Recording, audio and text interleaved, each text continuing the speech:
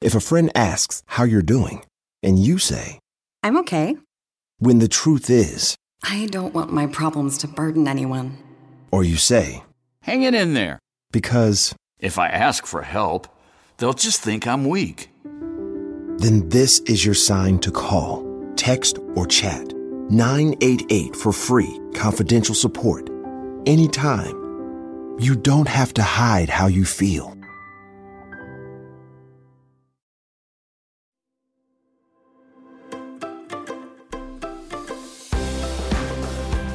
Hey friends, it's me, Jamie, host of this show. Yes, it's a Monday. It's not a Wednesday or a Friday, but we have two special edition shows that we wanted to bring to you. To say that 2020 has been a hard year would be quite possibly the understatement of the year. I think it's also safe to say that this upcoming election has proven to be a difficult event as well. There's so much hatred and disagreements around both parties. So many people have been canceling each other out because their decisions on who to vote for look different than theirs. Many people I've heard are claiming that if you vote for fill in the blank, then you're a real Christian. Shaming, slandering, bickering, it is all too much. Here at the Happy Hour, we wanted to bring you 4 conversations. We think these conversations are important and they're worth it. These conversations are with people who believe that we can be different than what the rest of the world is doing and acting and how we react to this election year. Listen, the truth of the matter is there are Christians that will vote for President Trump and there are Christians that will vote for Vice President Joe Biden. We need to be a people group that is unified by our belief in the saving grace of Jesus Christ more than our belief in the ability for a person or a party to save us. I asked my friends Catherine Freeman, Scott Sauls, Amy Wolff, and Eugene Cho to join us on these 2 special edition podcast episodes to answer questions that you as a listener sent to us. Questions like, how do we vote with a biblical worldview? How do we have disagreements without dehumanizing our friends? How do we love our neighbors well when we believe 2 different ideas about how things should be? How do we vote when we don't 100% agree with the other party? Should we vote for a party based on one policy? How do we bring peace and gentleness to our communities when it feels so volatile? Those questions plus more will be answered in this 2-part special edition podcast that we're calling Faith in Politics. We know that there will possibly be things in here that you wholeheartedly agree with, and potentially things here that you disagree with. But let's all remember that critical thinking is welcome here, and that we are unified because of Jesus and not because of any political party.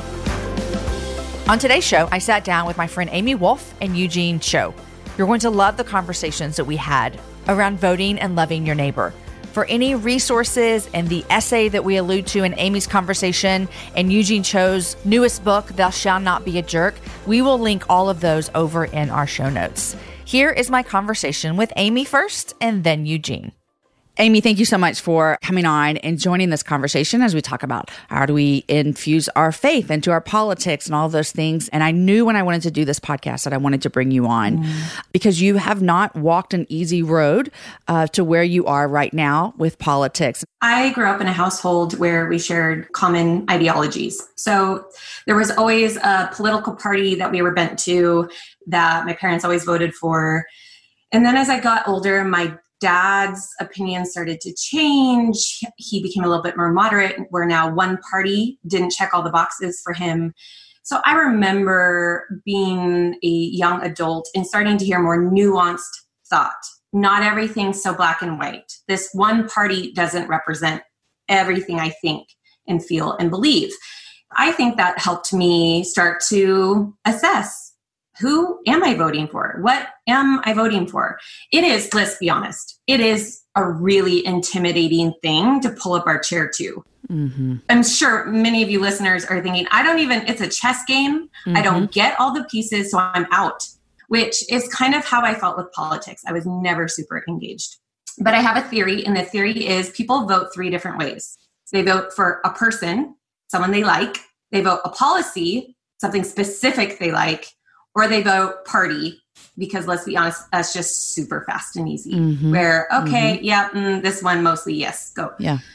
The problem was when I voted mostly party as a young adult, and then I started seeing nuance, I was really forced to consider, what do I really believe in policy? Okay, wow, one party doesn't really reflect all my complicated thoughts on that. And then in 2016, for the first time, I voted a third party, which was interesting in that instantly people told me I threw away my vote. And there is nothing that will make an Enneagram 8 more mad than when you say your opinion doesn't count. And you might as well have just stayed home. Yeah. I might as well just stayed home. I might as well just have voted for so-and-so because third parties throwing away your vote. And I will say this, that if we believe there are only two options, there will never be a third. But if we honor all of our complex thoughts and opinions, then third party is a very appealing option that I wish got more visibility. Unfortunately, the system is rigged where two parties thrive when there's only two main parties, and they like it that way, and they choke out anyone else. So I did vote differently in the last election. With this upcoming election, I thought, I can't vote person. I don't have a person that really just does it for me. Can't vote person. So I'm looking at policy and party. I ditched voting party lines. It just does not fit me. It doesn't feel authentic because I'm just going with the flow and it's easier. And I've chosen not to vote that way. So now I'm looking at policies. And what's difficult is people told me that certain policies means I should vote this or that, where, if I'm pro-life, which I am, I'm a pro-life feminist, that I have to vote for a certain party. Or if I'm for women's rights, and let's say I was pro-choice, that you only vote a different party. And we tend to be one policy voters. And so what happened was this year, I decided that that's a lie, that one policy doesn't mean I have to vote a certain party, that I can embrace my nuance, and I am voting for a party I've never voted for in this coming election. That's a little scary because I don't think we'll ever really vote for the right person. I don't know if there is the right person. So how do I know if I'm doing that? Well, I can pray for God's guidance, but so is my neighbor who's chosen to vote differently. So what do I do with that? God, am I hearing you clearly? How do I discern? So it's been messy. Really messy. And then sharing that via essay or blog really caused some interesting reactions because then I was forthcoming in why I made that decision. And I have pretty strong feelings about that and shared it with the world. And that is always dangerous. And what I enjoyed most about reading the words that you put out there, you did what you're just talking about. You looked at all across the board at all of the policies. You looked at the nuance. You acknowledged that there is nuance in all of these discussions. Why do you think it is so difficult? Because you and I are both Christians, and most of my listeners who are listening are Christians. We'll phrase it like this. Yeah. We think it is sometimes so difficult for Christians to sit with nuance. Ooh, let me tell you, because I am a black and white thinker. I am this or that. There are clean boundaries. I know when I'm wrong and when I'm right. And that rule following tendency, I think a lot of Christian cultures also develop good behavior, bad behavior, honoring God, disappointing him. And we have to make really fine lines in the sand in order to feel like we're doing it right. We're earning his love. For me, it's always been, I follow rules to earn his love. When joke's on me, well, no joke, but grace is for me and I don't need to earn it and no one can lose it. So anyway, I think it's hard because we want really clear answers. And I really appreciate that scripture that talks about, do we eat the meat sacrificed on the altar? And the answer is, well, if you feel like you shouldn't, don't. But if you don't feel bad, sure. But then don't eat the meat in front of someone who feels bad about it. And so there's nuance. Even that scripture is just so helpful in how we navigate each other in our different convictions and perceptions of what might be right or wrong, that we can always err on grace and love and consideration for each other. And so I think it's messier, Jamie. It is messier. It is a lot easier to stay in the black and white and say, that's wrong, this is right, so this is how I vote. It is much more exhausting to embrace the nuance. Exhausting and difficult and scary and hard to do all of those things. Risky, very risky for sure to do those things. I was talking on last week's episode with Scott Sauls, and we talked about this and the fact that there are Christians on both sides. There are Christians who will vote Republican and there are Christians who will vote Democrat. The thing that's been really difficult for me in the midst of this election season has how I have seen people respond to each other who are voting differently than them or who think differently than them or who maybe would think more highly of an issue than another person. And so then they're either the worst or the best. It's one or the other. And that's one of the takeaways. We have to be careful with words. we have to be careful with how we talk about it. I met a woman who I think we'll talk about a little bit. I met a woman a few years ago. Actually, we talked about it on my happy hour podcast with you years ago. Yeah. I met a friend named Missy Bird. She and I are 100% different. Now, not so much 100%, which is fascinating. But she used to work at Planned Parenthood. She used to be an advocate. She lobbied, anyway, lots of things. And we obviously disagree a lot on that particular policy and about being pro-life or pro-choice. It is, in talking with her, I recognized that a lot of the legislation that's pro-life has a lot of earmarks for things that I actually don't agree with. So you get into the actual mechanics of the bill and the legislations, and I realized, well, why is that in there? That seems really specific. How can everyone agree that on that one piece? And she started to help me recognize that there are some medical practices that are used to abort that are also used to stop hemorrhaging. But faith-based health institutions like the one in my city won't offer that medical solution because if I'm hemorrhaging, because it also aborts babies. And so here she's like, people are denied healthcare for hemorrhaging because of the connection to also the same practices for abortion. So here she's helping me recognize, I don't think it's as black and white, Amy, as you think. There's stuff in these bills you might not agree with, even though it's labeled pro-life. Also, did you know that how it boils down into actual institutions and patient coverage and patient care and how it limits some of that? And my mind was blown. All of a sudden it's kind of gray. All of a sudden I'm looking into the legislation and it's not just so easy. And that was part of my journey, is listening to someone who wasn't trying to change my mind. I know her intentions and I trust them, and we never try to engage to change each other's minds. So I knew there wasn't an agenda, but she was saying, Amy, you should be informed. Like, go look, you go research, and then make informed decisions. So that started the nuance for me and that particular policy and issue.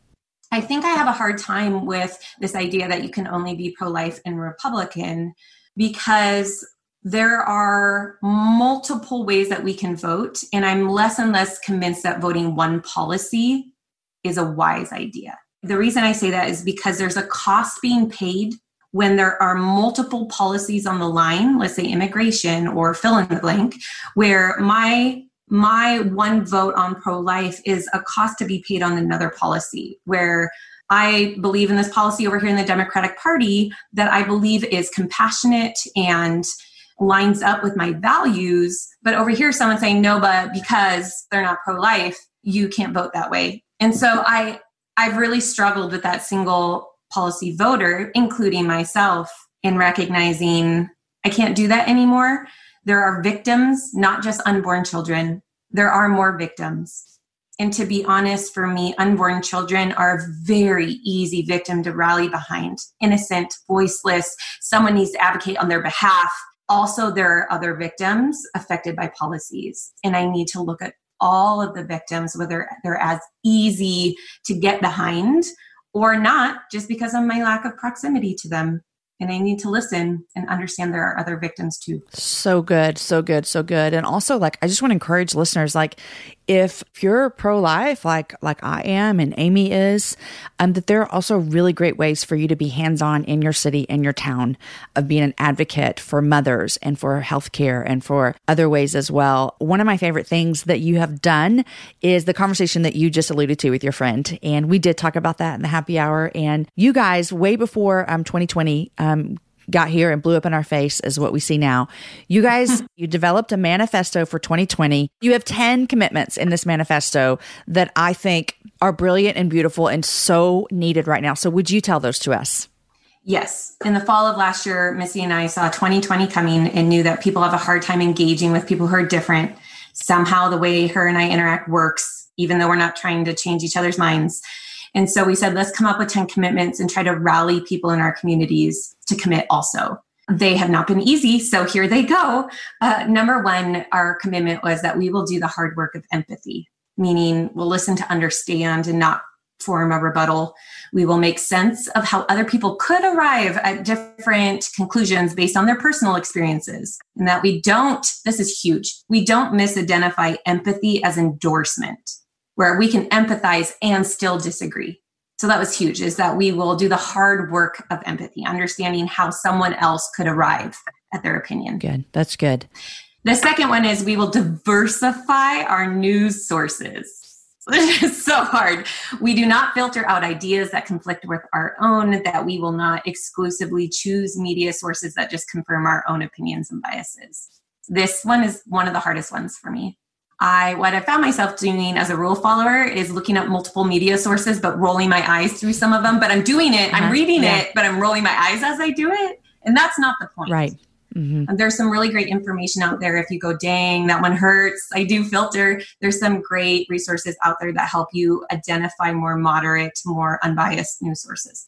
Number 3, we will embrace nuance and ditch absolutes, like you are either a child killer or you're for women, right? It's not either or. There aren't absolute. You are for safety in our country or you are for immigrants, right? We create these absolutes and most of the time they're false. They're just really good for fundraising and rallying your base as a politician. But the truth is there really aren't many absolutes. We recognize that people have complex ideas and beliefs, and we resist that you're either for us or you're against us mentality. So we embrace nuance. The fourth is we will not entertain nor be entertained by hateful rhetoric. Don't reshare the funny, witty meme that degrades someone else. It might be funny, it might be witty, but we commit to not be sharing hateful rhetoric or trying not to even be entertained by it. That's been Missy's hardest because she likes to fire up and get witty, and don't post that, take it down. The fifth, we will courageously and appropriately call out racism, sexism, bigotry, and hate. This one is risky too. How do you speak up in a conversation with a friend where you're going, oh, no. Uh-oh, my radar's going off. What do you do that doesn't jeopardize a friendship? The answer is, I don't know. I had to do that with a family member. It was really uncomfortable, but we will courageously call it out when we see it. Not in shaming, not cancel culture, but in relationship. 6, we will admit when we're wrong. Maybe we stood our ground on something and later realized we were just wrong. We made quick assumptions based on that news article and where we read it. Number 7, we respect boundaries. If someone doesn't want to engage, we don't make them. If someone wants to be heard but doesn't want to dialogue and go back and forth, and we respect that. We don't relentlessly poke and prod, nor do we engage in order to convince people of things. Number 8, we will focus on love, the law of love. We believe our humanity unites us. We don't see our differences as threats. We operate from a space of love and strive to act from that space. Number 9, we will be teachable, especially by the voices of minorities. This one was difficult for us, and Missy and I both identified that Indigenous people and people with disabilities have been 2 groups that both of us haven't known too much about, and that we would listen particularly to their voices. Also with the things in our country this year, this commitment became the more real, also listening to people of color. And so most of the books I've purchased this year have been people of color. We will seek out the voices of others, and our notion of truth will be informed by their perspectives and experiences in addition to our own. The last one, we will not let politics rule our hearts and minds.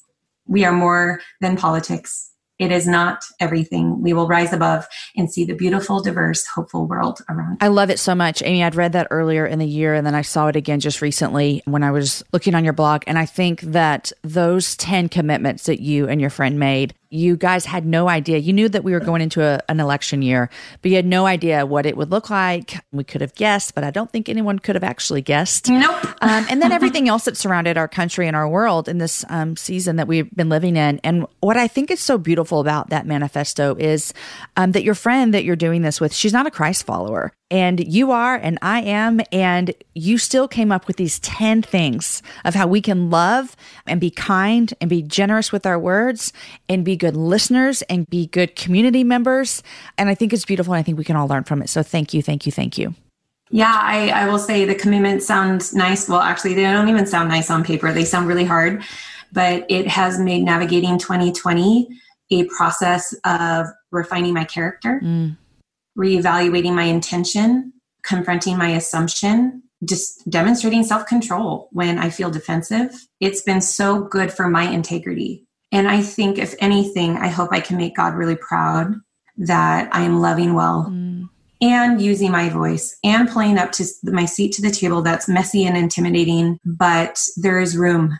There is room for everyone. So I hope that people who have felt intimidated, who just don't want to jump in, I've had someone reach out to me after the vlog and say, I don't feel like I can share this anywhere else because I'm going to get lambasted. I am going to get so stepped on if I share this publicly. And she's more introverted. And she said, I don't feel like I have a voice. And you're challenging me and saying you're not an expert either. But you're talking through it and you're thinking through it and you're engaging. So I hope all of us rally and say our voice matters. And it might be risky. So you share how much you choose to share, how much you share with and who. But that I hope everyone feels confident in that you have the ability to discern and make good choices and love others well. I love it so much. And I love that number 10 was we will not let politics rule our life. And what we all have to remember is that we do not put our hope in whoever we elect. Who you vote for does not make you a better or worse Christian. That the only reason that we are a Christian is because of Jesus and nobody else. And so none of that changes after the first Tuesday in November. None of that changes. No. And that is hope for us that honestly, that the world needs to see. And I think that if people were more interested in loving their neighbor than being right with their neighbor, that we would actually be proclaiming the hope that we have in Jesus to a really hurting world right now. So good. Amy, thank you. Thank you for your thoughtfulness. Thank you for your bravery. Thank you for just talking with us today about your journey and that you've taken these last couple of years in your adult life and the way that you're not letting politics rule, but you're loving your neighbor as best as you possibly can and learning how to do it better every year. So thank you, thank you, thank you. Thanks for having me.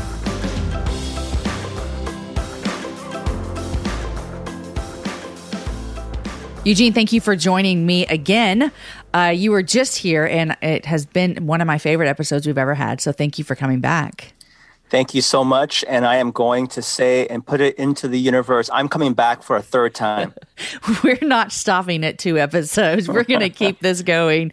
Well, when we knew we were doing this special edition about faith and politics, you were hands down the number one person we wanted to have on. You have a book this year called... Wait, hold on for a second. Your team told me it was Faith and Puppies. What is going on Faith and Puppies. What? Wrong show. Well, we'll pivot. But you released a book that we talked about before called Thou Shalt Not Be a Jerk, A Christian's Guide to Engaging Politics. And I don't know if it's just that I'm older or that it's 2020 or that it's this particular election, but I have seen more horrible things, I think, from Christians than I have in a long time. And so I appreciate your voice in this.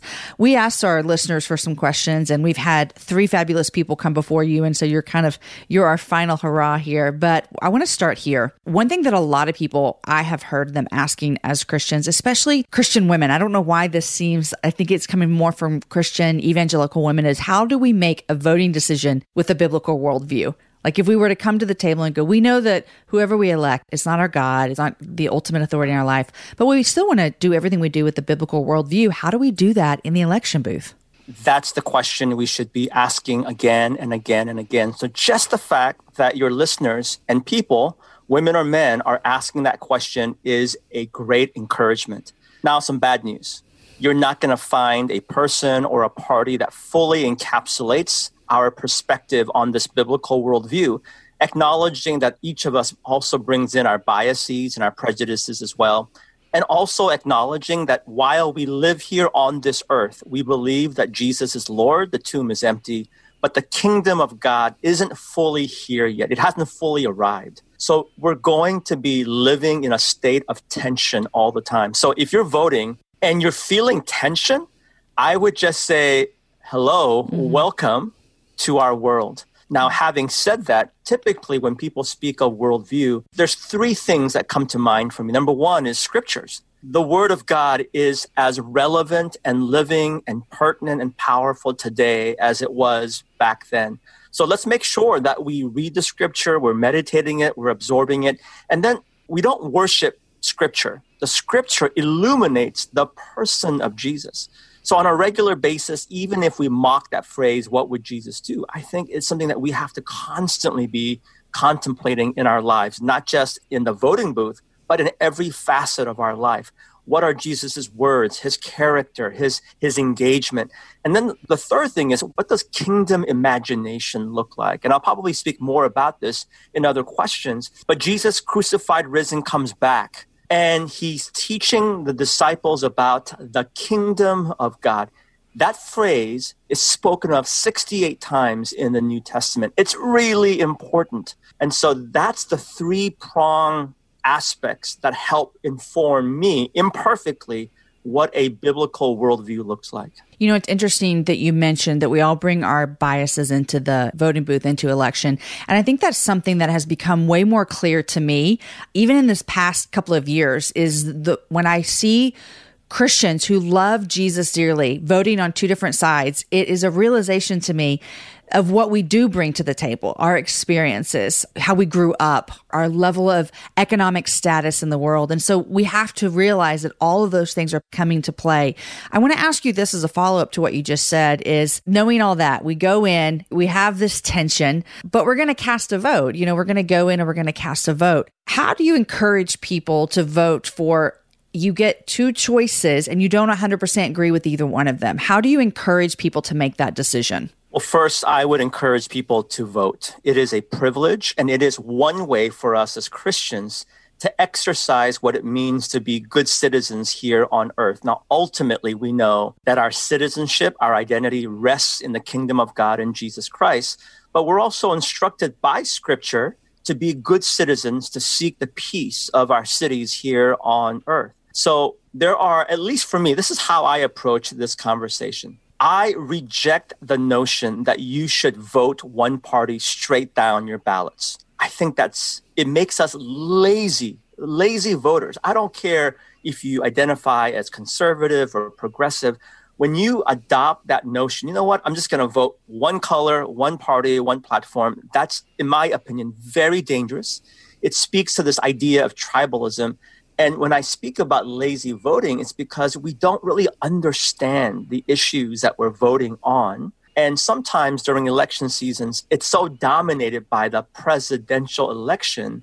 But oftentimes what impacts us in our neighborhood, our neighbors, the vulnerable in our cities, it's actually local politics and engagement. So we've got to be a sharper, more critical, more thoughtful.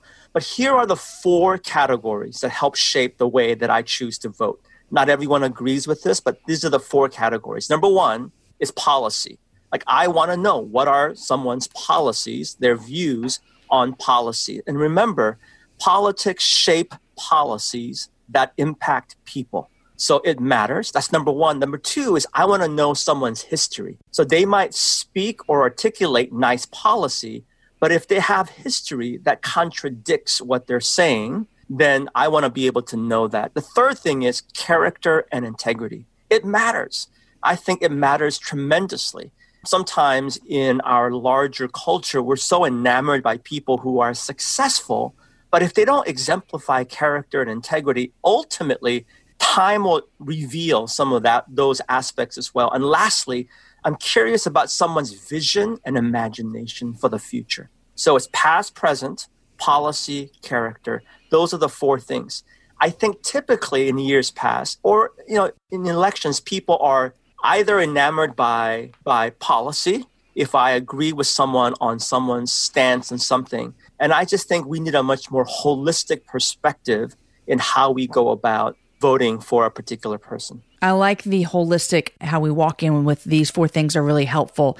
One of the things I also want to ask you is, people are asking and questioning, how do we discern if it can't, like you listed these four things, which I think are great and they're really helpful for us as we walk in to make our decisions, not just in the presidential election, like you said, but also in our local elections. How do you discern if a candidate is truly aligned with your values? Because I feel like, I don't like to watch much TV. I don't have a lot of time to watch TV, but man, you get on social media, you get on TV, and the ads are just like, I think I saw one just today that says, I won't say who and where and when, but it was like, this party is going to do this, beware. And it sounded so like alarming and just hateful. How do you encourage people to look past the media, the rage, and dig in and really see where people stand on things? Well, for the sake of self-care, and sanity, I think we have to really limit how we engage larger media and news. Now, I'm not here to vilify or demonize journalists because I think they have a very important role in a democratic society.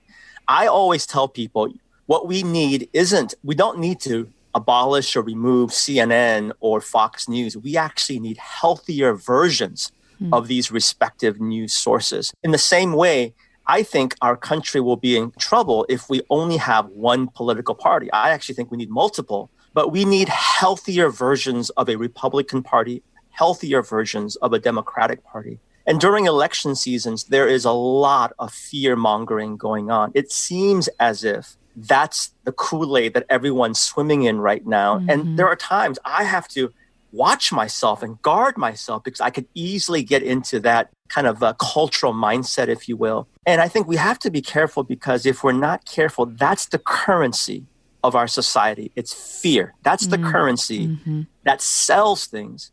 So what I would tell people is, we can't altogether withdraw from all of these things, but we should be mindful about what we're consuming, how we're consuming it, and that we're not part or complicit in sharing half-truths or these fear-mongering things to other people.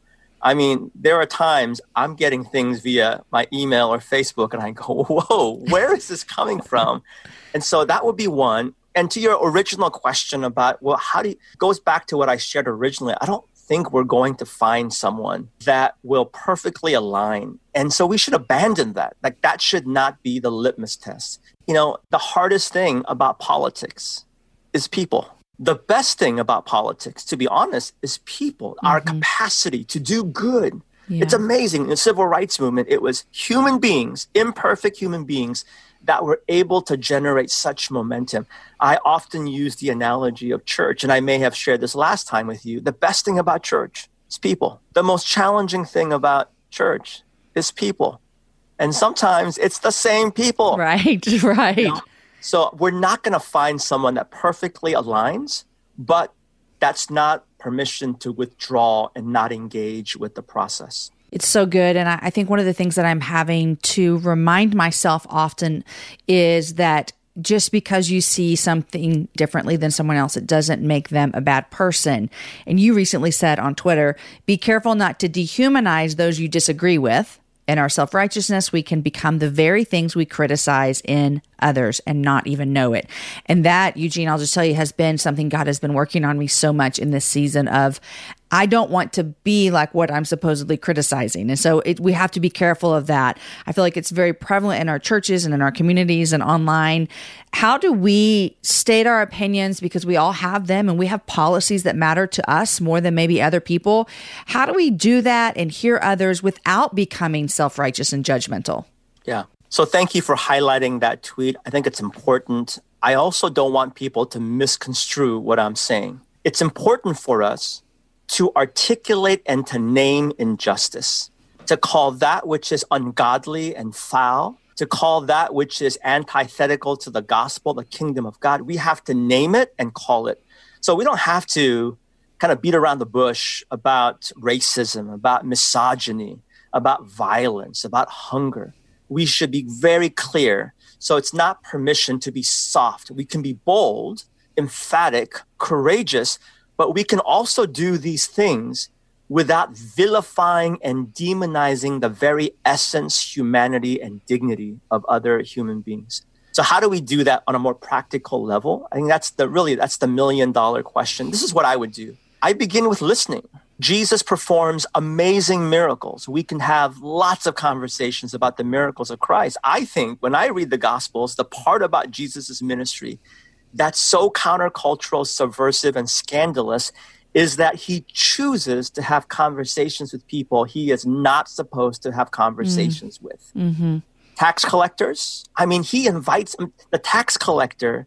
If you were to transpose that to our time, it is probably, I'm doing air quotes right now, the worst of the representative of the other party. Like Zacchaeus worked for the Roman villainous empire, and he was a tax collector who stole from his own people. Jesus says, I choose to go to your house, and he dines with Zacchaeus. the Samaritan woman at the well. We have so many of these stories. And I think in our cultural context, we're afraid to be seen talking with other people. I've had too many leadership meetings where I've had to sign NDAs where I couldn't reveal who I was in meetings with. And it's really alarming. And it's because we're afraid about how we're going to be perceived by our constituents. So I would just begin with listening. I've said this in our previous podcast, I'll say it again. You cannot love your neighbors if you don't know your neighbors. You will not know your neighbors if you don't listen to your neighbors. That's number one. Two, I then go to affirmation. Like, there must be some places I can give some affirmation to. So when people speak about fear, I want to acknowledge that, okay, you're afraid. I want to affirm that person's humanity, acknowledging that they're experiencing fear about jobs, about economics, about if they still belong, if they're still seen. I can resonate with that. I've experienced that with my life. I don't want to dismiss that. I don't want to be that constant 100% prophetic voice where I like to use the word fragility to shame people on a regular. Let's go to affirmation. And then I think it's also important that if I respect that person, I am going to also share what my thoughts and views are. That's a healthy relationship that acknowledges that their voice matters, but your voice also matters too. And here's the last thing that I'll just say is, I don't always do it because I forget, and I'm convicted by this, even as I share it, is I want to pray for people. I want to pray for that person before our conversation and even after the conversation. Because when I pray for that person, it does two things. One, it reminds me that that person is created in God's image and God loves them. And then two, it makes me more human. And I need that in my life right now, where sometimes I just want to rage, if you will. And I have to remind myself, not only is that person created in God's image, but I, Eugene Cho, am created in God's image, and God desires for me to experience his flourishing. And that means I should not dehumanize other people. It's so good. I recently had the opportunity to film a segment that was going to be airing on TBN about how we should think about what we're doing, we should pray about what we're doing, and then we should go vote. And I remember when I was there that I talked a lot about unity and how, you know, as Christians, we're unified not because of our parties, but we're unified because of the blood and resurrection of Jesus Christ. And, you know, I put a post up on Instagram, and it was a lovely post, I thought, you know, and most people were very lovely. But then there were people who were not very lovely about it. And I cannot help but think about how I don't know very many people who have come to follow Jesus because someone was so very angry and mean to them. Usually it's the opposite. And I talk about this with Scott Sauls in the previous episode, but I want to hear from you about how do we as Christ followers, how do we love our neighbors? How do we exhibit kindness? How do we exhibit what Jesus has to offer a hurting world in a day and time where most people will go straight to anger and not just like to hatred towards each other? Because I feel like, and you can, I get so upset, Eugene, when I'm like, we are the examples of Jesus and this is not how we should be acting. And so can you just give us a little pastoral, guys, let's get our stuff together and stop being mean to each other conversation? Well, that is the podcast Faith and Puppies coming back. Which for the sounds third so episode. great sometimes. Yeah. So let me go on the record. I hit like on that post. So I'm going to go on the record here. You know, this is what I would say from a Christian perspective. And again, I've had so many of these conversations. You have to excuse me if this is a regurgitation, but I come to this analogy nearly every week. I remember this to be reminded that the power of the gospel is able to transcend even political divisions. And it's the analogy, the image of the Eucharist table, the communion table. It's the part of leadership as a pastor that I love the most. When we gathered, of course, I love the worship. I love the announcements. I love greetings time. Not really. I love the sermon, you know.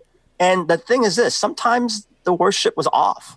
Sometimes the fellowship time, that 2 minutes of greetings right before, was the most awkward time. And as much as I wanted the sermon to be incredible, there were times it just fell flat. But every Sunday, I rejoiced in knowing that the climax where we were moving towards is at the end of our service. We always presented the Lord's table. And we always talked about Jesus. Jesus who went to the cross, Jesus who rose again, And every single time I introduce communion, I get goosebumps. And during this election season, what I want to tell people is we don't have a line on the left that serves wine for our progressives.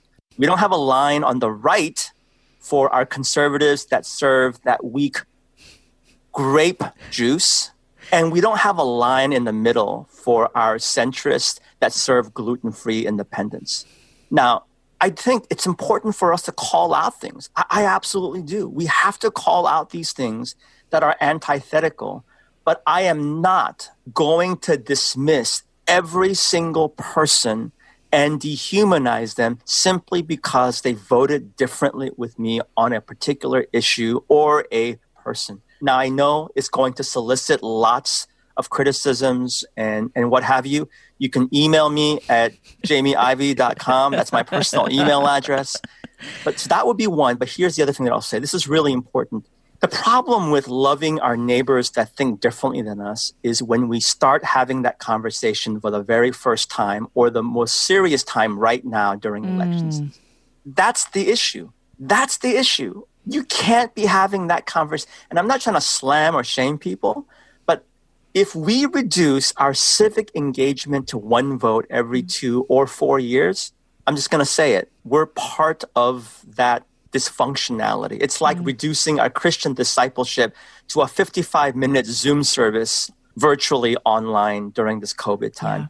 So the best time to begin is right now, and the best time to continue is the day after the elections.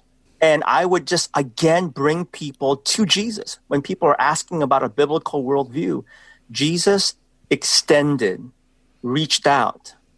Jesus loved. Jesus had conversations. And we could have so many different podcasts. Here I am inviting myself again. So many podcasts about conversations that Jesus had. And that includes with Pharisees.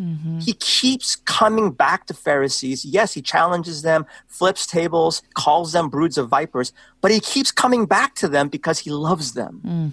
And I don't want to forget that. So what I would tell people is during this election time, everybody wants to be prophetic voices. It's the flavor of the month to be prophetic. Let's not also forget the commitment to be pastoral as well.